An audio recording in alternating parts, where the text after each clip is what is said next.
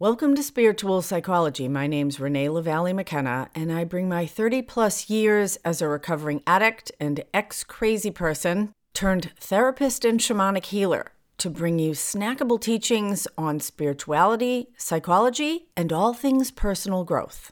And today I want to talk about overcoming fear. I've heard it said that there are two main forces in the universe, love and fear.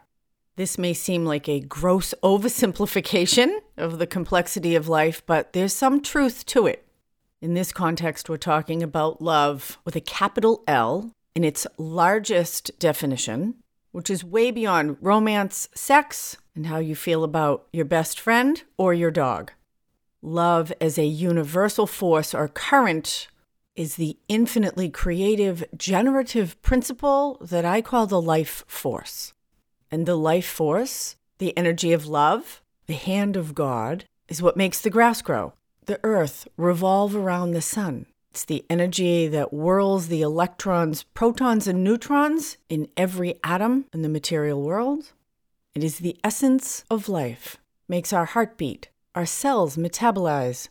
And when we intentionally connect with or experience the love or the life force of the universe, it draws us toward joy and fulfillment.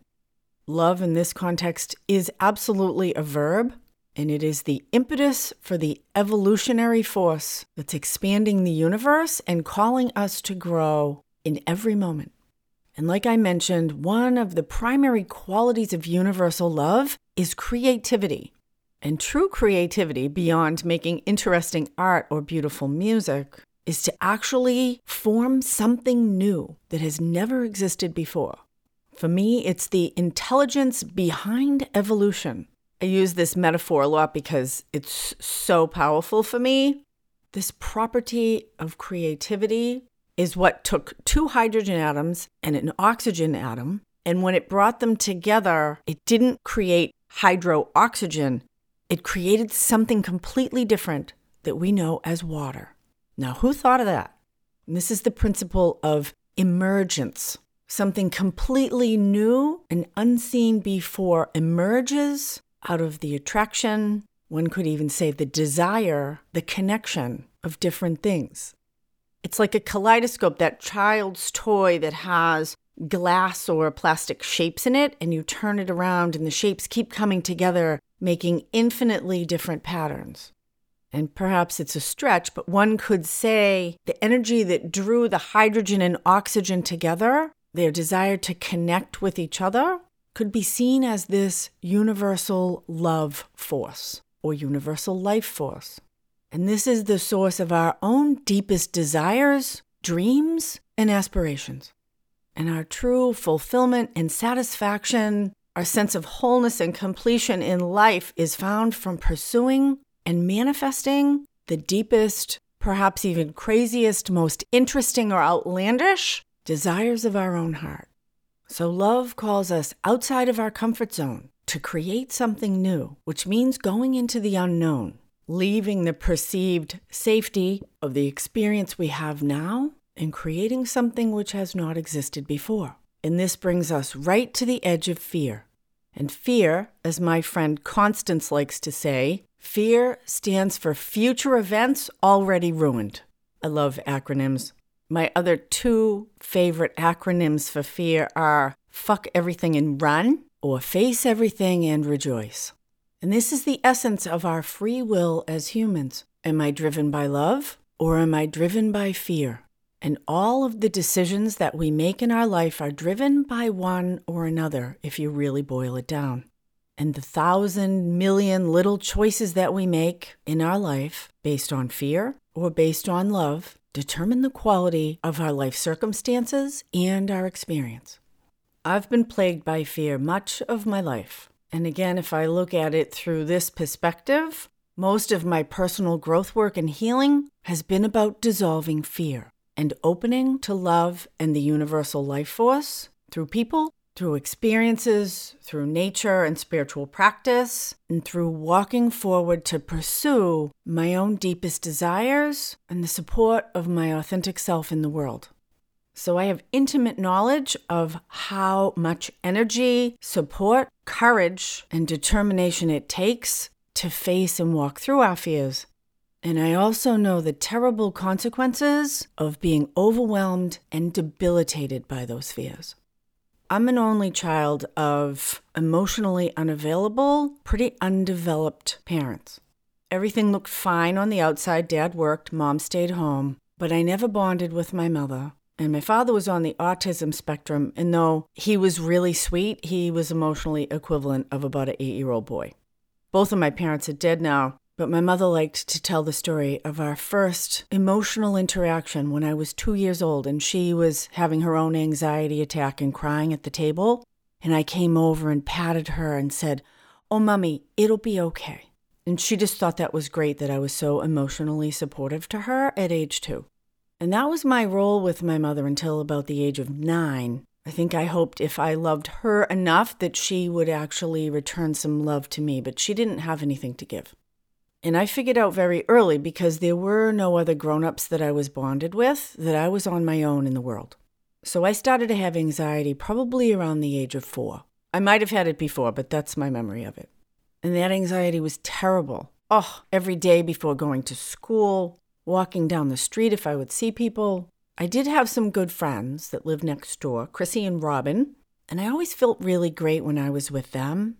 And most of my childhood memories are time spent at their house, because my own house felt like a vacuum.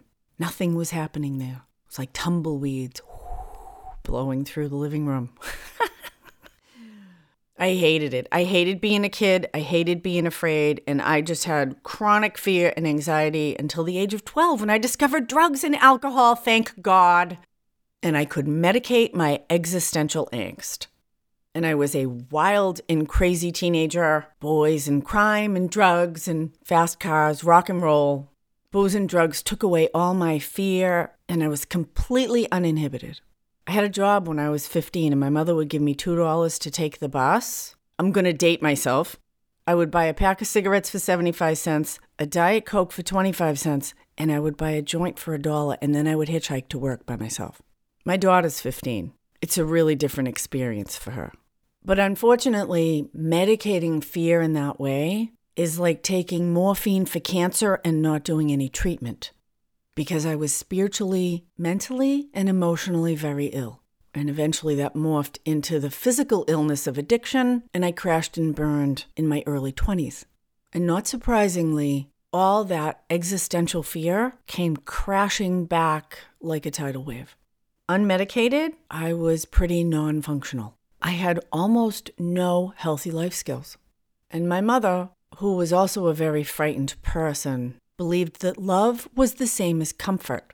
And so I learned early that when something felt scary or hard, it was best to avoid it. So when going to school caused me anxiety, she let me stay home. I could just tell her, I don't feel good, which was true because I had a pit in my stomach. I missed so many days of school my senior year, I almost didn't graduate. Not because of my grades, but because of my attendance. And although love on the human level certainly can include kindness and comfort, deep connection and warmth, human love from my perspective today is rooted in supporting your loved one's growth on a soul level. And this frequently requires encouraging or pressing them to move into the unknown, to pursue and create and risk the expression of their own authentic self in the world and pursue their highest good. And sometimes that's fun and easy, and sometimes it's ridiculously hard.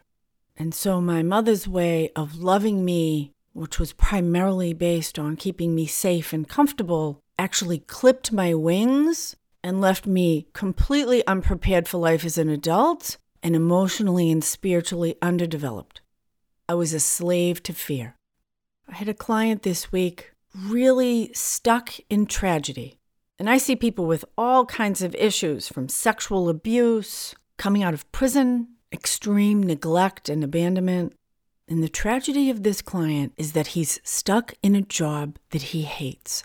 And part of the reason this feels like such a tragedy to me is that we live in a culture that has normalized spending most of our waking hours doing things that feel meaningless, soul-depleting, or that we actually actively dislike. And he feels completely trapped, working 15 hours a day in a place where he feels unappreciated, disconnected from his coworkers, producing things that feel meaningless to him. And his work takes up so much time he doesn't even have time to do anything else. And he stays there because of material security. It pays the rent. It gives him health insurance. And he's depressed and miserable and hopeless. And we talked for a long time about different ideas and dreams he has and things he might like to do. Become a guitar teacher, do stand-up comedy, create video games. We came up with a list of 10 ideas, and a wall of fear blocks him making progress to any one of them. He's risk-averse. There's no guarantees. He would need to move out of his comfort zone into the unknown. And it is unknown because these things have yet to be created. They don't exist yet. And it became clear that the real issue is not about discovering what his heart's desire is.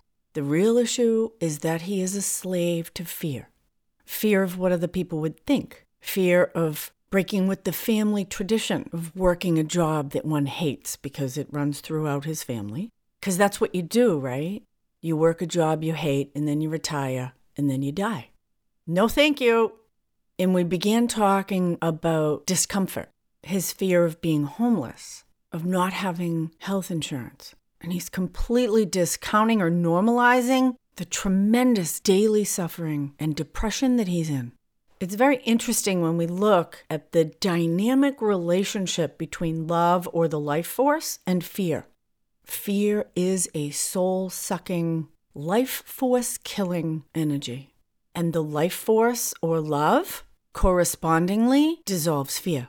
So I told my client, there is free medical care available in almost every city. And if you lose your apartment, there's a thing called van life where people live in their van, like a tiny house. And I have a young man in my life right now who's about to graduate from high school who wants to spend next year living outside, voluntarily homeless. He said, I don't really want to get on this conveyor belt of mainstream American life. Good for him. Much of my adult life has been spent gathering the resources, developing the skills, and learning to use the tools to walk through fear. So the bad news is the only way out is through, and the good news is fear is a boogeyman. There is an almost comical dynamic that the things that I'm afraid of are probably the least likely things to happen. If I authentically show up and do my best, things always turn out differently than I could imagine, usually much better. And that's that creative, generative, emergent property of love that I've been talking about. The universe has our back, but we have to show up. My next great career is not going to come knocking at my door asking me to apply. But very much like working out, when we can do difficult things, it makes us stronger. And those things that were once difficult become normalized and no longer difficult. When I was asked to be lead of Women's March San Francisco in 2016, all the other Women's March leads developed a team. And on the first phone call, they said, we're going to put things on a Google Drive. And I said, what's a Google Drive? Because I'd mostly been a mother and a therapist for 13 years. And I had to go outside my comfort zone and start learning new tools. And over the last 4 years, I've learned so many new tools that I don't even think about it anymore. I had to learn how to do the audio for this podcast. This month, I'm learning to upload my audiobook to Audible. And I remember the first 6 months I was messing around with Google, I was chronically locked out, a technical nightmare. I had to ask for tons of help. It was frustrating. I felt stupid. It was very humbling. But whatever the challenge is, if we keep showing up, things will change. We will change. We'll grow and improve, and new things will happen. So there's an old parable about the man with 2 dogs. So the man has 2 dogs that fight all the time. And one of the dogs is love, and the other one is named fear. And a friend is visiting the man, and he hears the dogs fighting in the backyard. And he says to the dog owner, which one wins the fight? And the man says, the dog that wins the fight is the one that I feed the most. Are you feeding love and the life force in your life? Or are you feeding fear?